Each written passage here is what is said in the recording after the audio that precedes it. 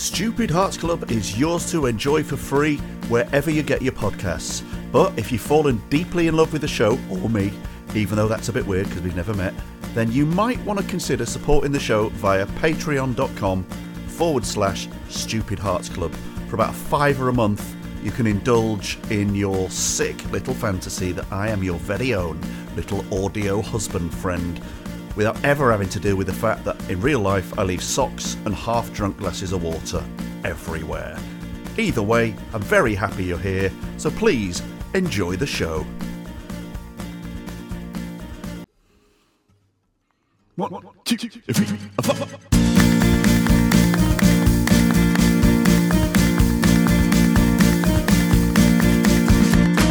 Big balls here tonight, real talk dynamite. Thanks for listening, it's good to be together.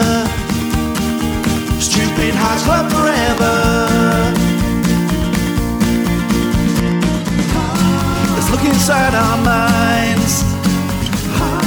You never know what we might find. Welcome to Stupid Hearts Club with me, Niko Taterovich, on my own. This is a solo one and a very chilled one. Enjoy.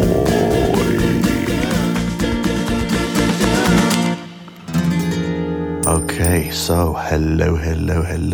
It's become one of my catchphrases, isn't it? Hello. Which is a little bit sinister and also always makes me think of two things. One, Matthew McCogney, or whatever he's called, going, all right. But more specifically, I worked with comedian Jordan Gray last year, who was extremely funny and very good at voices. And she did Matthew McCogney in a thing, or McCogney, whatever the name is. And the all right was of extremely high quality. Oh, I must get Jordan on the show. Very funny comedian. Anyway, a few weeks ago, I did an episode called Bed and Empathy. I thought it might be a nice idea to get into a certain mood by lying in bed, reflecting on things that I felt like I wanted to say in a very relaxed way that might bring a certain vibe to the pod. Oof. There's a little, what do you call it, a bit of foreshadowing. I've just done a tight chest sort of exhale. That's because I have physically got a little bit of anxiety symptom stuff happening with my chest. I'll come back to it later and explain it. But basically, when it's happening, which tends to be for a few days, I'm constantly like slightly fighting to get my in-breaths in. And I feel like I've got like a tennis ball under my ribs. And now and again I have to go. It's a very odd feeling, but I know what it is and I know that it doesn't last, so I don't get as freaked out by it anymore. I'll come back to that because there's a nice story around that to round things up. So for now, you're just going to have to accept that during this conversation, that it's just, well, not a conversation I'm having with myself, hoping someone else gets something out of it, that by the end of it, you'll be going, oh yeah, look, he did 7 or however many tennis ball chest tension exhales, and now he's ended by talking about it, and it brings things to a head in a very nice way. So, something to look forward to. Before that, there was a reason why I wanted to do another one of these intimate, reflective episodes, because there was something specific I was thinking about. So the last time I did one, oh yeah, by the way, Bed and Empathy was just a name off the top of my head. Since I came up with that, we've obviously started the bonus offshoot Stupid Hearts Club mega episodes of both The Busking Chronicles and Tea and Empathy. So I'm not going to call this Bed and Empathy anymore. I'm just going to call it Bedtime with Mom. Bedtime with Captain Seaside. Busking Chronicles and Tea and Empathy are proving to be wonderful ideas. I, for your information, am recording an episode of Tea and Empathy on Thursday with an artist, illustrator and artist, a fellow northerner, who is going to tell us all about the journey from being a working class ragamuffin to a right poncy git who does screen printing. Can't wait to talk to him. Okay, and I've got loads of other guests for the Busking Chronicles lined up, and that is turning out to be quite the project. Just for your information, this weekend I went down to Bude in Cornwall, where I spent time with one of our dear patrons, who I'll talk about more when I'm going to do an episode about that project. But we did a couple of songs that I sent to him ages ago, and we finally got round to collaborating. And although the work we're doing has not finished yet, I have come away from it buoyed and very, very happy that it feels like it is worth recording some original music, because it's joyous getting an idea and feeling it get polished up and make sense and sound good. So, and you get to go on a road trip, visit someone and meet another person. So that's the idea behind the Busking Chronicles. So anyway, I'll leave that aside for now. For here we are in relaxed, splayed out mode with a soft chenille rug over my underpanted body. Oh, what is he saying? He can't be saying this. I've actually moved I'm not in my bed. I wanted to be in bed to do this. But every now and again, I'm reminded that the walls of the building I'm in, here comes a chest press. Every now and again, I'm reminded that this is not a quality building, because there is a voice of a neighbour who's not even talking loudly or doing anything wrong, but just muttering in such a way that I can hear him. Usually don't hear him. It's not that bad living here at all for noise. But when it's there, it's impossible. I couldn't read or talk to you guys, because it's literally as if someone's hiding in the drawers in my room and muttering. No, because that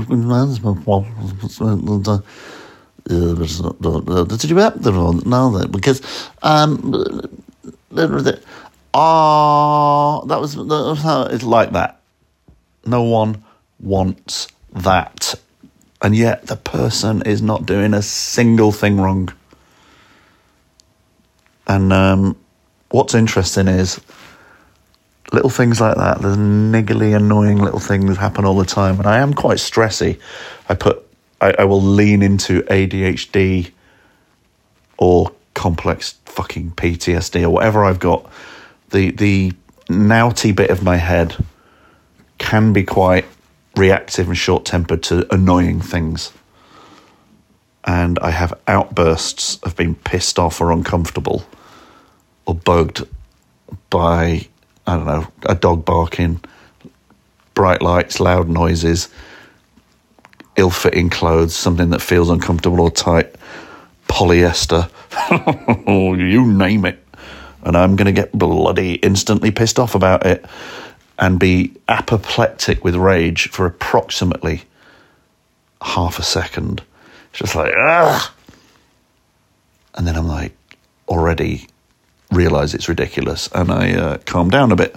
But anyway, so the last time I did one of these, the reflective observation that I made was about an interesting feeling of preparedness that had kicked in as the summer wound down, making way for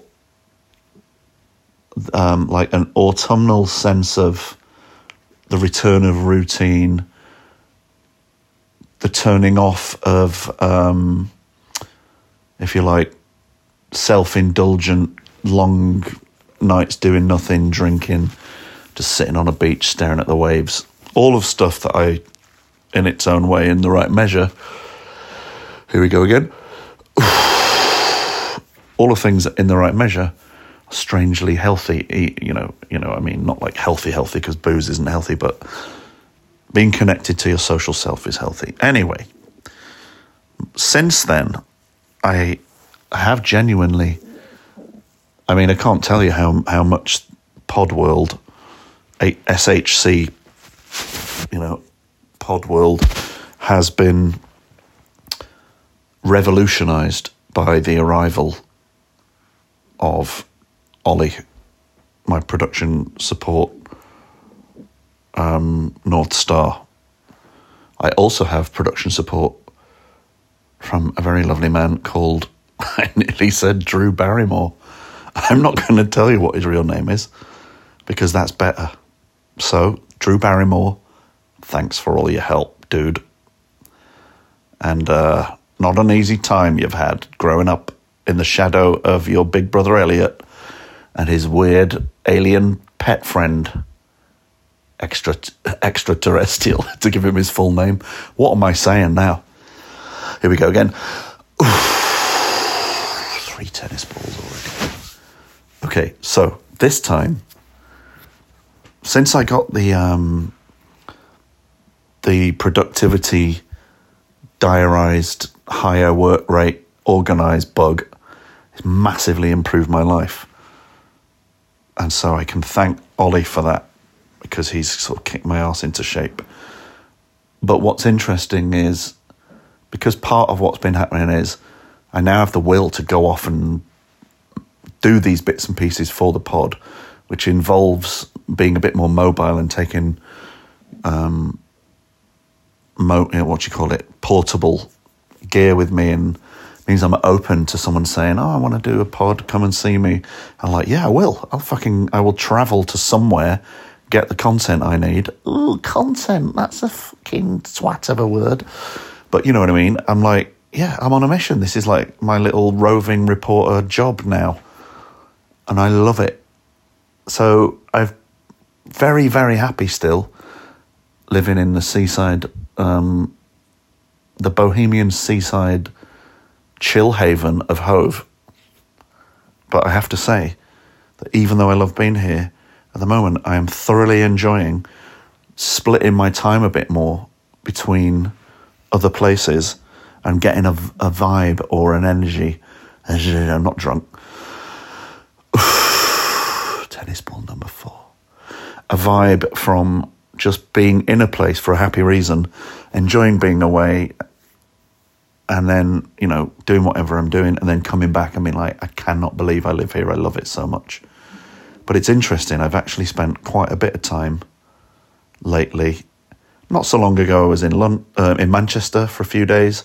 I've already got my next trip to Manchester booked in mid-November.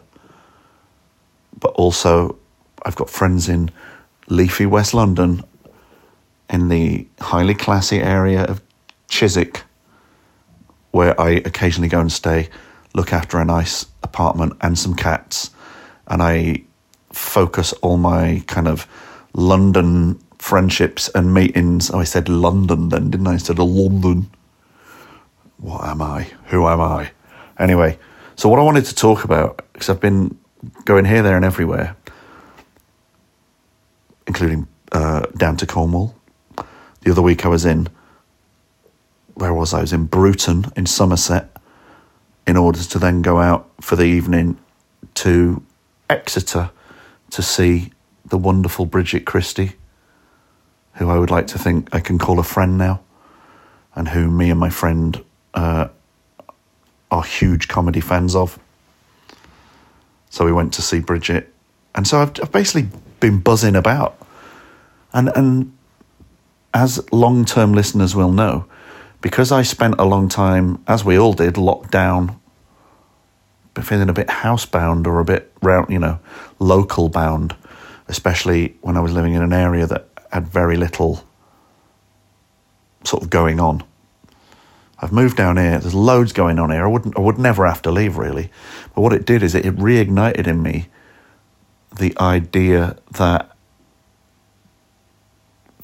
you just got to do stuff. Make the fucking effort. Go and do stuff. See different friends. Go and record a song with someone. Go to a comedy gig with someone, but somewhere else. Make the effort. Stay the night. Then they make you Sunday lunch. Big cuddle. Back in the car. Off we go. All things that I've done recently, and it is, as they say, giving me life. It's giving me life, right? Life on the road. And I think that, combined with the growing love of the idea of travelling to get podcasts, especially music podcasts, I think it's genuinely pushing me even more firmly in the direction where I need to find a way in the next sort of year or so of seeing if I can make some form of van-man, caravan, travelling bed on wheels, not just like a hospital bed. That wasn't a chest tennis ball, that was a whistle. That was a chest weasel. A chest whistle? Although it's now making a tennis ball happen. Hang on. Fucking hell. Very strange feeling. Like a pair of socks is rolled up under my solar plexus. Very, very odd. Anyone out there that thinks they know what that is, let me know. But I'll tell you now, I've already been at the doctors over the years, and it's always, they put it down to anxiety. Anyway, just keeping that theme hot.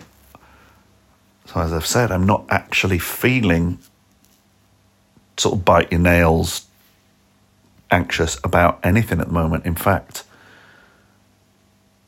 because I've changed my attitude to a lot of things in a way that is about raising my idea of value of my own time and what I can be bothered with and what I should be doing, I have in fact somehow started to really reach a level of, if you like, confidence and bravery in trying to kick on and ask for stuff, ask people to come to my music night and to perform at my music night and to do a podcast and whatever, and then slight overshare, but a little bit of a work sort of situation that I've got with some bread and butter work going on. I find this very difficult to do, but I asked someone that I do a bit of work for to consider making it a bit more formal and to pay me at the beginning of the month to help me out with, the rhythm of money. And what would you bloody know? They went and agreed. And it sounds strange to people who maybe are used to getting a wage and negotiating and occasionally saying, I need to improve my contract or, whatever. Like, people do that at work all the time. But lots of people, lots and lots and lots of people, including myself, are not geared towards making demands. And yet, I'm feeling lately that the feeling I'm getting from treating my time more seriously, like it has value, and that what I can bring to people has value, that has kicked in to just a sort of deeper understanding that you've just got to fight for yourself, and that there's nothing wrong with that. And that is almost the opposite of what my personality has been throughout my life. Even though I've always been the gobshite and the show-off and like cracking jokes and getting on with people and cheeky enough to get in a room and try and make stuff happen. I've been quite sort of ambitious at some points before, but it's not the same as really having your own back and valuing yourself for the right reasons and being able to do that outwardly.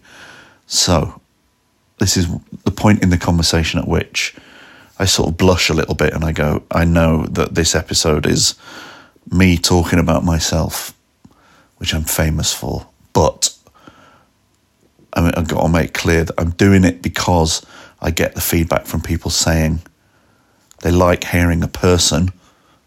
Doesn't matter that it's me. Nothing about my life is more important than anyone else. But hearing someone figure their way through a thing seems to be something that in these times of intimate audio podcasty relationships with people we like listening to, I certainly know I find it valuable with a few of the pods I listen to. It's fucking great hearing people admit that, you know, the bits and pieces that they have to like wrestle with or figure out or whatever, right? So not in a angsty way, but yeah, I've been wrestling with that stuff lately, but winning the wrestling. And again, long-time listeners will know that is not a side of me I thought would be.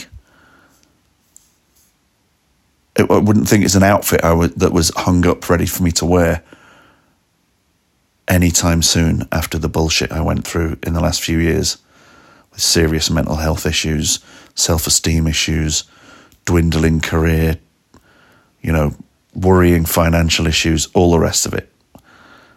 It's not all fixed, but it's like, it's just a fucking lesson. And to me, that the lesson is the first thing or the most important thing to fix when things aren't right is your vibe and your attitude towards what you're going to do about it. In other words, how can you take responsibility for the problem? Now, it's really easy to say it while you're not in the fucking shit, because it's obviously confusing and overwhelming and shite and stressful when you are in the shit. But it's really, really hard to hear when you're feeling sorry for yourself that you're going to have to get through that bit and get to the bit where you are basically the Batman or Batgirl or bat them of your own life. There's no other option, really, that involves you owning your own fucking life. So it's a fucking pain in the arse. And obviously it's good to get help along the way. But even that, getting help doesn't mean, I'm not capable of fixing this. Someone else needs to help me. No, you saying you need help is you being the bat person of your own life. You going, I can't go any further like this. I need some support and some breathing space and maybe some understanding from even people like who you pay your bills to and fucking the Inland Revenue and whoever you pay loans to and people you work for and family and anyone. Like, when it gets to the point where things need to just fucking stop being like they are, that isn't you pussying out and like taking the mick. It's you saying, I am taking responsibility for this thing, but there's going to be a sort of, what's the word, a sort of a no man's land period where you need to be given the grace to be sorting yourself out so that you can then be strong and show everyone that you're cracking on and it's all back on track. All I can say is, without tempting fate, because things are starting to go fairly well for a change, in fact, in a way that I can barely believe, not because anything amazing is happening, but just because dreadful things aren't happening and quite good things are happening, and I'd forgotten that could happen. And it is happening, and it's happening because I incrementally went through recovering, figuring out my mindset and going forward, right? So that is a bit like, I think I mentioned some of that stuff in the episode called Bed and Empathy. But this time, the thing, like I said, the thing giving me life that is helping me keep this kind of sparkle is this feeling that as much as I love where I am now, there's something to be said for buggering off and doing something else, even though I sort of would like to just be here on every weekend all the time. And part of the reason for that is that it is gorgeous coming back, but also it keeps me on my toes and means that I'm open to other things, and you never know what a little visit somewhere or a little slightly different point of view will provoke in you, creatively, mentally, socially, whatever, right? And plus, it's just like, people are important. I think that the most important thing is people that you like spending time with, and that mean that you get good energy off them.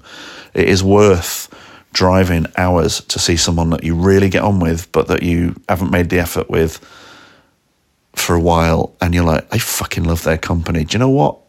I'm going to come and fucking see you. Like, we should be doing that if you can afford the travel. There's one. We should be doing that.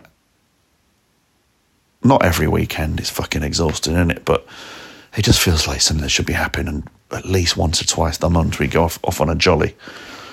And then, anyway, so we go off on all these jollies, different reasons. And I start realising that, like, who you feel like and how you think and how it actually physically feels to be in a place that's got its own energy feels so different in every place, that it was something that was in my mind that I wanted to... I've not figured anything out to say about it, but I just wanted to explore the idea. And it came from... Because I you know, I've got these friends who... I think I've stayed like 5 or 6 times for approximately 4 days to a week in this nice house in Chiswick. I've now done that enough times. Do you hear that little noise then? I'm going to have a little sip of water.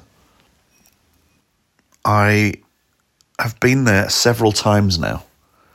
It's not where I live. It's not the sort of area that I would probably end up in. And yet when I'm there, I just think, God, it's kind of got a lovely feel around here. The people around here are lucky to live around here. And I love being here amongst them and their vibe. But I don't think it would be like, in terms of areas of London, it wouldn't necessarily be, if someone said you can be anywhere, I might not stick the pin there. But I love the fact that now every few weeks or months, I go back to this one place. It's almost like having a holiday chalet or something, and it's got 2 cats in it who are my friends. But anyway, yeah, what happened the last time I was there is that the offer was there to be there for 2 weeks, with them coming home in the middle. And I thought, that's a bit much. But then suddenly I had a bunch of things that needed to be done in London, and just a few days in between, and then another thing, like to get a singing gig again in the pub in Chiswick, the Tabard pub, which is a good sort of comedy and theatre pub, and also does like lots of music and acoustic stuff. So I just thought, fuck it, you know, I actually want to be at home, but I'll ride it out, I'll stay in Chiswick. And it was interesting because it was like, I got into a whole new level of the feeling creeping into you of that area. Like if you just go and stay a night or two at someone's house, visit on the weekend, you don't really absorb it. But a little bit like holidays, I don't think many people go on 2-week holidays anymore. But back in the day when it was like the classic fortnight in Torremolinos years, there was definitely something different about the second week. Like a change of gear. You can't quite put your finger on. And I achieved that status in Chiswick last week. And although I was looking forward to going home, and when that ended, I just felt really fucking connected to it. And the familiarity, if you can, anyone out there wants to find a way of just zhuzhing their life up a bit, consider this. Is there anyone in your life who lives somewhere that you don't live, that you wouldn't mind being in? And do you live somewhere that someone else wouldn't mind being in? And could you occasionally say, do you fancy swapping gaffs every now and again for a few days, so that they get to go and plod around where you are, and vice versa. And that sounds a bit weird, because if it's a friend, you want to see them, but there's plenty of time for all that. And you can also do it with people maybe that you have a different relationship with. It's like Susie and Tom are like very good mates of mine, but the rhythm we've fallen into isn't born out of us hanging out all the time, and now I just look after their house and never see them. It's actually just like a little bit more of a removed thing than that. And I've also got lovely friends in another part of South London, Wimbledon, my friends Gav and Sarah, who also are very welcoming with their home space if I ever need to like come and jib into London and stay there and hang out with them a bit. And it's a really lovely thing for people to be like, hey, you can be here whenever you want. And now and again, you can look in the diary and go, do you know what? Maybe it's time for one of those little jaunts. And I think it's good for you not just to be stuck in your own gaff, even if you love your gaff. I don't know, it's just a feeling I'm getting. But the specific thing that has interested me is when I was in Chiswick for 2 weeks, it's like a bit of me forgot what it's like to be in Hove, in the same way that you cannot conceive of the winter on a summer's day. It's just like a horrifying nightmare that sort of lives through a weird mirror that you can never pass through, because you can only ever be where you are. But there is something very, very specific and magical that I find to be in any place that you feel the unique flavour, the unique frequency of that place, which when I think about it, as I've got further and further away from the time when I was living in a very remote small village, it just makes more and more sense of how my brain struggled with it. It's like when I lived there and I knew I was finding it tough and a bit limited and physically, literally pitch black in the winter, like being somewhere rural, there's obviously just less street lights, so it's literally a darker place. Like, it just fucked my mind. But I would spend time being hard on myself about that. What the fuck is wrong with you? It's just winter.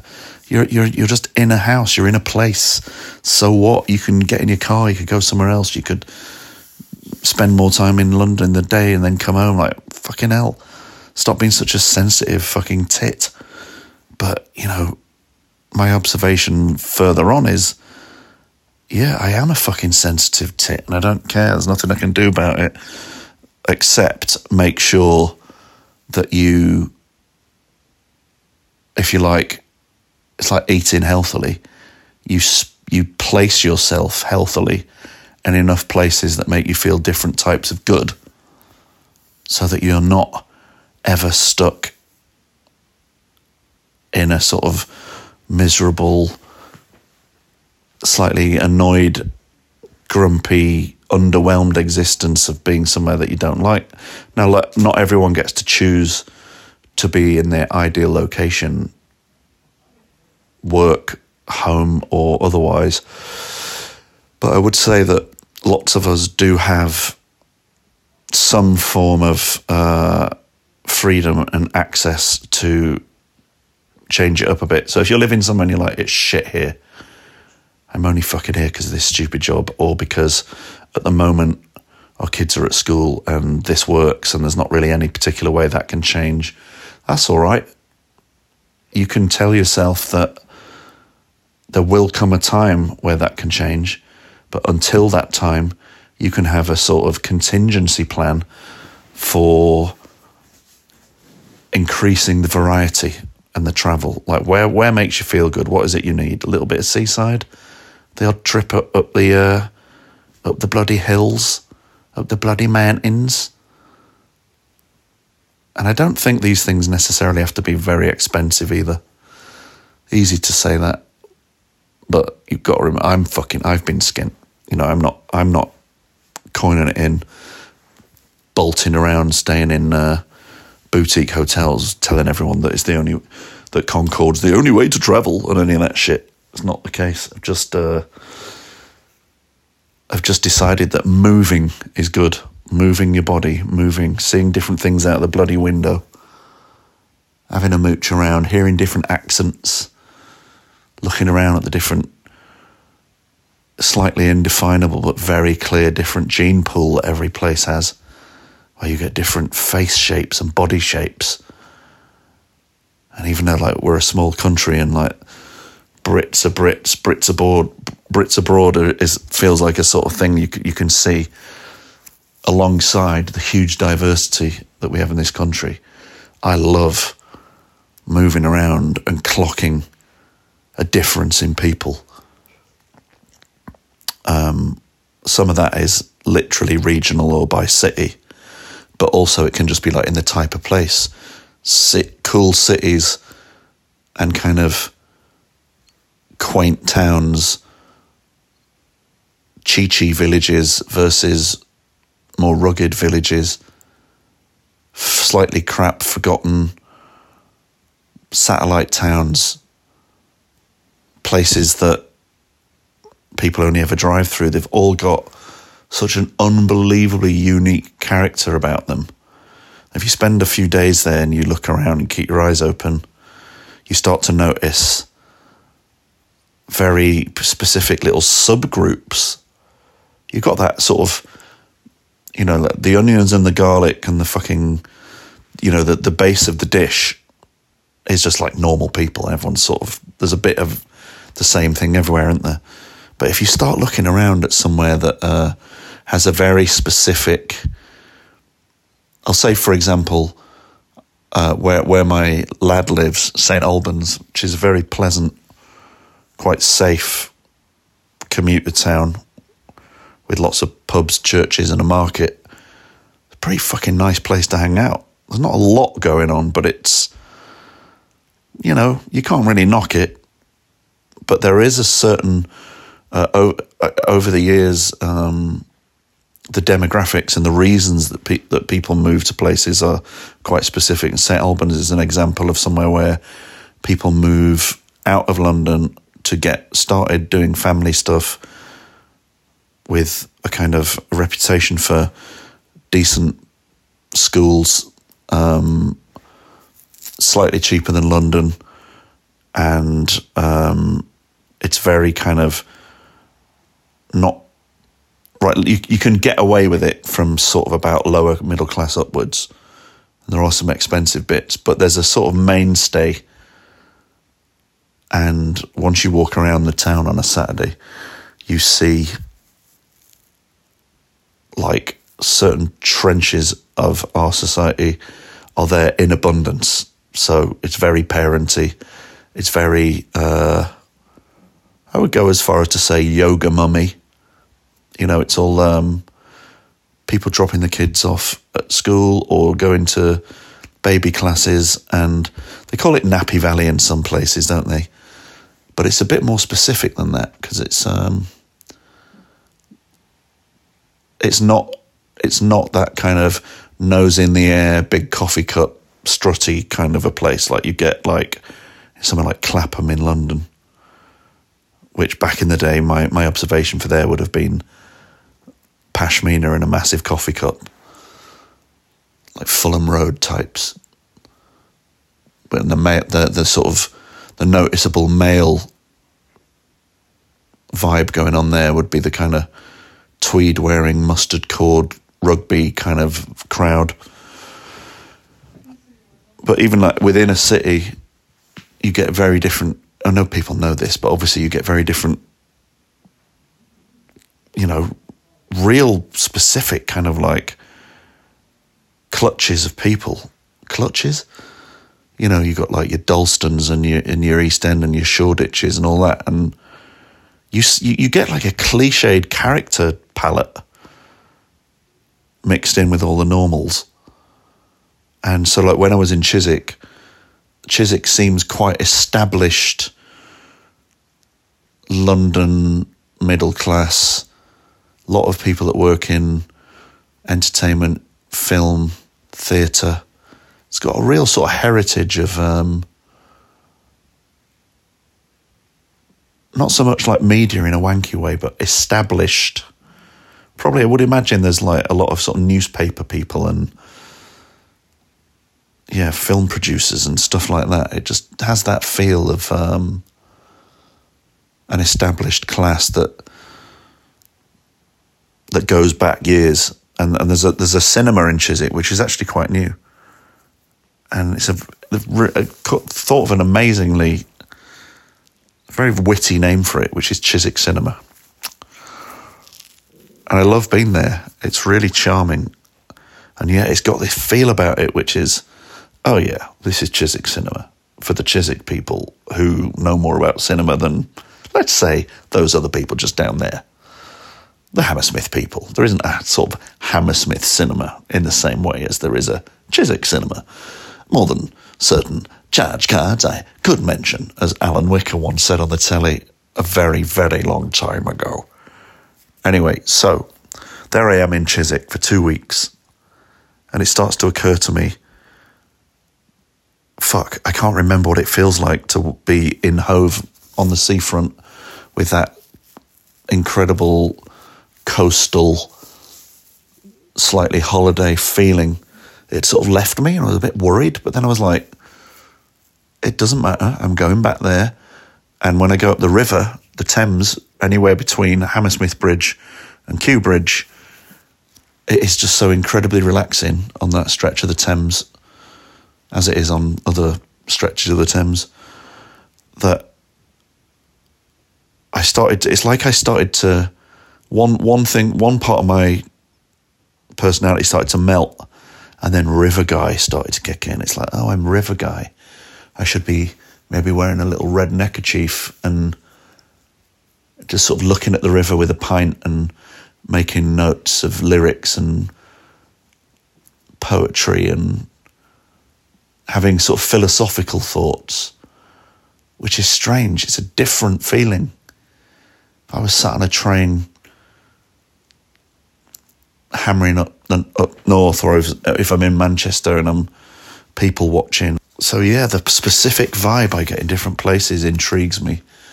And one of the main places in my life, even though I'm not there that much, is my hometown, Manchester, which I was born in Rochdale, and then but from 6 months till the age of 25, I lived in a couple of various bits of Manchester. And of course, when you're away from somewhere for that long, you don't see all the little bits and pieces and changes. You just sort of go back and there's new stuff all the time. And it's still recognisable, then bits of it become utterly unrecognisable. Chorlton is just mind-blowing to me. The Chorlton I grew up in the pub that my mum ran, is just another universe to the same area now, Beach Road in Chorlton. And I love being there. There were years where I was just like, I need to get away from everything that's from before. So it's like almost like a lot of people, like you reject where you're from and you get away from it because it all feels like I've seen it all too many times and whatever. But now, when I go back home, it's fully in awe of all the cool stuff that's changed, but really mega super comforted by being able to just park my car somewhere that I know, get out and have a wander about and remember like routes that I used to walk to school, or that when we were teenagers, or, you know, just remembering like mad stuff you got up to and having a little drink in a pub you used to go in. And it's a good feeling. It's a peaceful feeling. There's different areas of Manchester that mean different things to me. I grew up in a place called Prestwich when I was young. And I'm always drawn when I visit my mum, who now lives there again. I'm always drawn on a specific sort of walk route that takes in all my early childhood memories and like playing out when you're a kid and all that. And it's like it tops up a little bit of you. If you know what I mean? Like, we've got, like, let's say you've got something going on in your life and it's a problem and it's dominating you, or you're in a relationship that's pissing you off, or there's someone in your life who's being shitty to you, and you spend so much time in your head with that problem or that person that loads of bits of you, let's imagine that inside you are all the photo albums of all the bits of you, and like you just lose touch with them. So one of the reasons it's good to sort of get about and maybe see a friend that you've not seen for years, or someone that you were mates with when you were a teenager or whatever, it's like it sort of brings those old yous back into play, like, but you know, the photo albums are back on the shelf, and you remember bits of you. You remember a fuller, more sort of wanky word, but holistic version of who you are and who you've always been, even for better or worse. Like, you know, whatever journey you've been on, it's like, oh yeah, you know, like bits of us remain who we were then, and there's nothing quite so great as spending some time with people that you've got really good memories of and really specific formative experiences with, and you've not seen each other for ages, but then when you get together, it's all just there again. And obviously as we get older, this stuff carries more weight, but also as we get older and unfortunately, like, we lose people and all that kind of thing, or people go through rough things, I'm finding that the older I get, the more profound it is to go and do stuff like that, because you never quite know when any of your stories are going to change or end, right? You know, without being grim about it. So yeah, I've really discovered an excitement around, you know, changing my location a bit. And I think that will only, sorry, just moving my pad. I think that will only increase if I find a way to turn travel-y podding and adventures into something where I can jump in my little camping setup, my little van or whatever it is, and have some of that, yeah, doing it that way and on a whim, just sort of bugger off. And even the fact that you could like stop halfway and go, right, well, I might go up there, but that's a bit of a pain in the arse of a drive, so I'm going to stop there first and have a pint there and visit that friend and then move on again. It's just something very liberating about that idea. And I think lots of things in my life are now strands that feel like they are slowly being teased into a cogent fucking direction. And there is nothing better after a period of chaos, confusion and depression than a sense of direction. I think I've used this phrase before, because you don't have to like fix all your problems in one go, whatever you're going through. But what you can do without hardly anything needing to happen yet is you can make a decision on your direction of travel and then just crack on, very tiny little, adding tiny little reasons why you are heading in the right direction.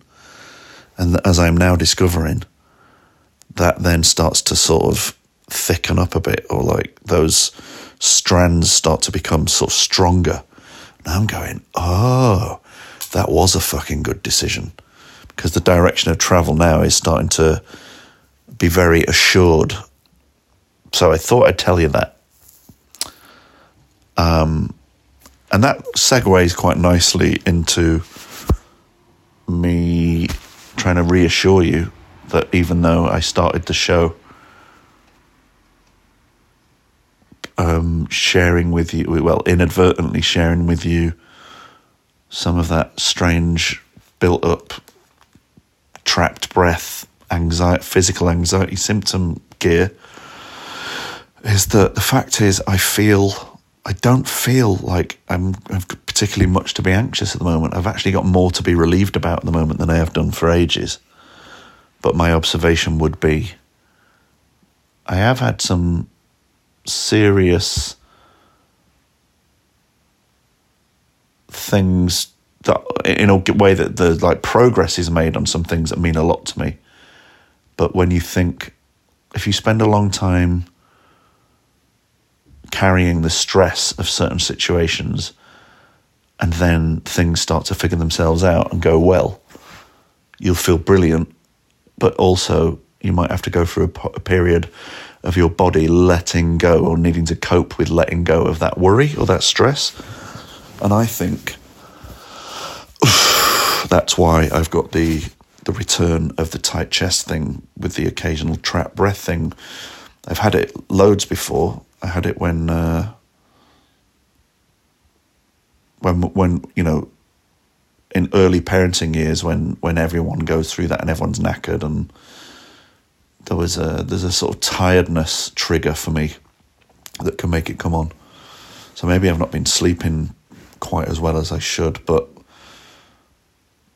I don't know about anyone out there, but when I don't sleep well, I can be a complete arsehole.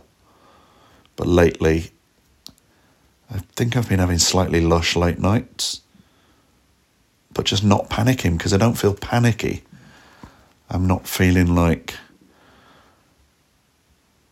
even like having a slightly shit night's sleep isn't doing me in, because I'm excited about the day and I've got like more of a sense of purpose. But maybe my body is telling me, that's all, I know you're excited, but please don't forget to fucking rest properly, dickhead, and eat good food and all that. But the final point I want to make on the chest work, the chest struggles, is that I was on a train coming out of London back to Hove at the end of my Chiswick times, and I was sat opposite this woman who smiled and looked really friendly when she sat down. And I'm not saying this in a glib way, but a tiny bit of me thought, is she checking me out? And then because I'm feeling all good about myself, I was like, of course she is. But there's no need to get involved because I am a whole person who doesn't need anybody. So you soak me in, babe. Take it in. Soak me in? That doesn't sound right. Anyway, I was just like cracking on doing what I was doing. In fact, I was reading Viz, which was making me chuckle, which somewhere in my imagination made me think, she's probably going, oh my God, that guy is having such a laugh. I double fancy him. Didn't make a thing of it, wasn't going to do anything about it, but a little bit of me thought, yeah, this woman's noticed me, and I keep noticing the energy that she's noticed me. And while this is happening, and I'm feeling good, I'm all right, but a number of times I've done a big chest moment, and I've tapped myself a bit and whatever. Anyway, the train finally gets to near Hove, where I'm getting off, and my headphones come out while I figure out my stuff, and this lady goes, hi. She goes, can I just ask, are you a veteran? I said, excuse me? She said, are you a veteran? Like, are you in the armed forces? And I thought, this is amazing. Maybe I should say yes. She wants me to be John Rambo. Of course I am. I can't tell you what happened out there. But, of course, I said, no, that's funny. Why do you think that? Like, I'm literally an absolute coward. There's no way that you would find me in a situation where I'm at any form of military risk unless we get invaded. And she laughed.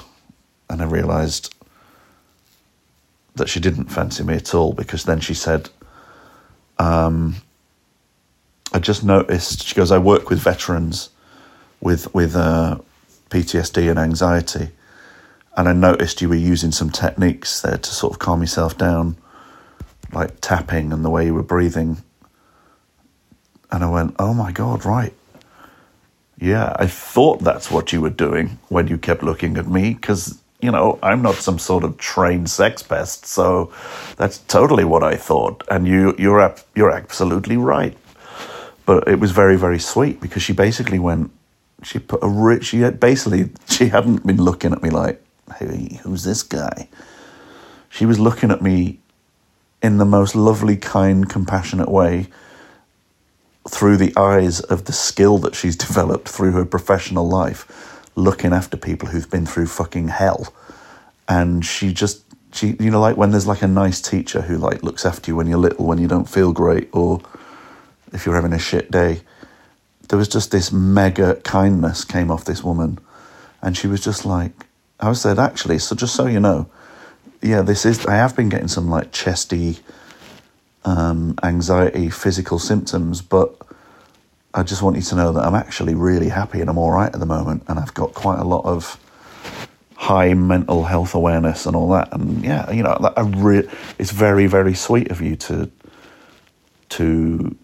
actually ask me that, like, to be bold enough to ask me that. So like, awesome. Thank you very much. Little fist bump. Didn't want to shake hands or kiss her on the nose or anything like that. But I was chuckling to myself and was grinning. It was really, really lovely. Anyone being lovely like that, holy fucking shit, is that nice, right? But then as I get off the train, I am like chuckling because I love catching myself out being a twat and me sitting there thinking, this babe just can't get enough of my of my inability to breathe whilst reading Viz. But there it is. Humanity is the highest, the highest energy, oh God, where am I? Humanity is the highest form of interaction, like that friendliness, that caring vibe. And then, because this is sort of what I want to sort of leave it on, but ironically, because I was getting ready to tell you this story, but then it happened again today. I was in Tesco's buying all my vegetables for my healthy week, and I do a big weird. I basically when I can't get the breath in, I put my head. I look up like I'm looking up at the ceiling like this, and then it's like this strange, strained breath comes out. And I did that. Again, not panicking, not worrying, just a weird thing that's happening. And this dude who's like a bit younger than me, who looked quite cool and had a baseball cap on, he possibly even looked a little bit rough. Like I might have looked at him and thought, don't look him the wrong way. He looked like he might brazenly ask me for a cigarette and then tut if I haven't got one. Those people? I thought he looked like that, but in fact he went, hey, you all right, bruv? And I went, actually, you know what I am? I've just got a little bit of chest whistles, I've not named these chest fucking things. Tennis ball chest syndrome. But I'm fine, man. But like, do you know what? I said, thank you for asking. That's like really nice. That's made me day. And we both grinned at each other and there was a little shoulder pat. And I actually felt emotional for about 2 minutes walking around the yogurt aisle. I just thought, fuck me, I needed that. So I did it again for attention, just walked around going, and got like loads of people giving me stuff. No, I didn't. But it was genuinely lovely, and I just thought, it's the Burt Bacharach lyric, and it what the world needs now is love, love, love, and there's no way that I'm going to be filling this space with opinions and triggery kind of recountings of all the dreadful news that we've got on the TV and in the media at the moment.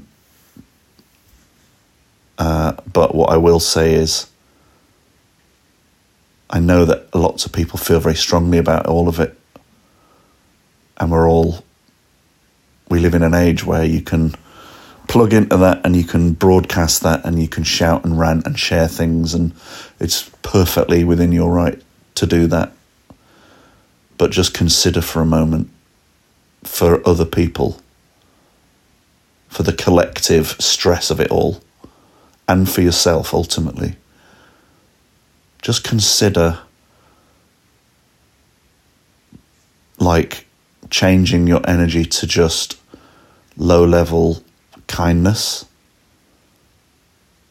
and sort of maybe try and remember to tune out of all that other stuff a bit. Even if you feel like you just need to know what's happening, I get it, but maybe just go, right, let's just have a quick glance at that at certain times, and then get out there and, you know, reach something that someone can't reach off a shelf for them in a supermarket, or check on them, or lock eyes with someone who looks like they're having a shit time being homeless and chuck them a quid, or pet someone's dog and ask them about it, or whatever it is, because I find it makes a massive difference to my day.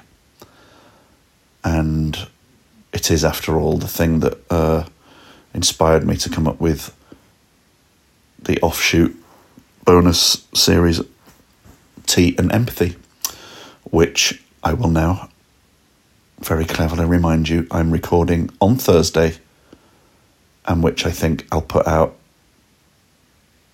either on the weekend or early next week. Bear with me, I am almost hitting a rhythm. The recording diary is alive and well and real with my new routine.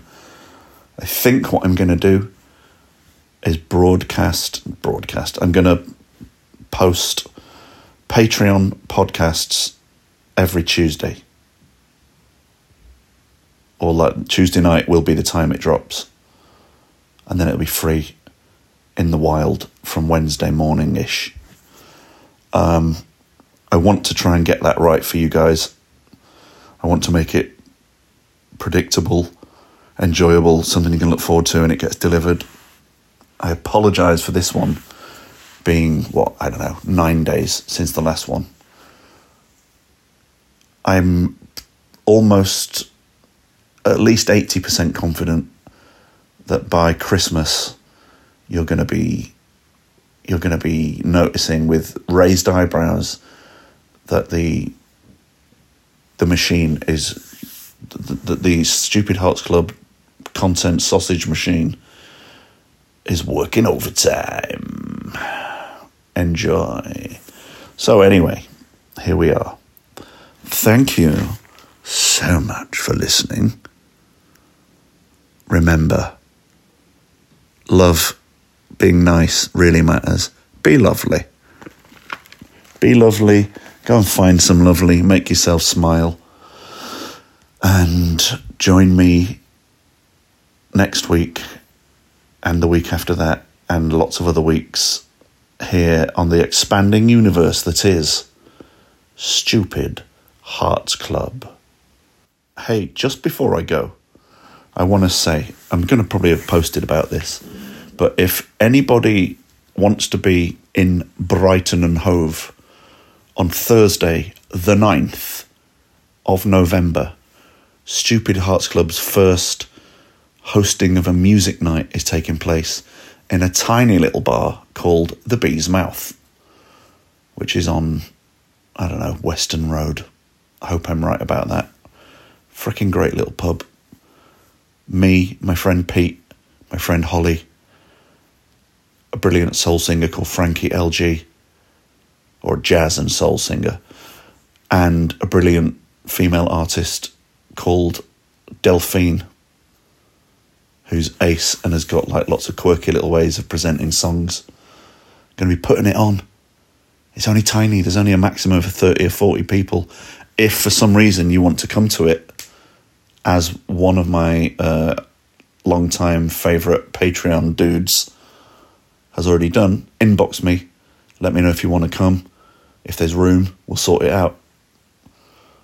If not, don't worry about it, because I'm going to get some audio on the night, and that will become a Busking Chronicles bonus, extra bonus. End of extra thing that I said for end of episode. Goodbye.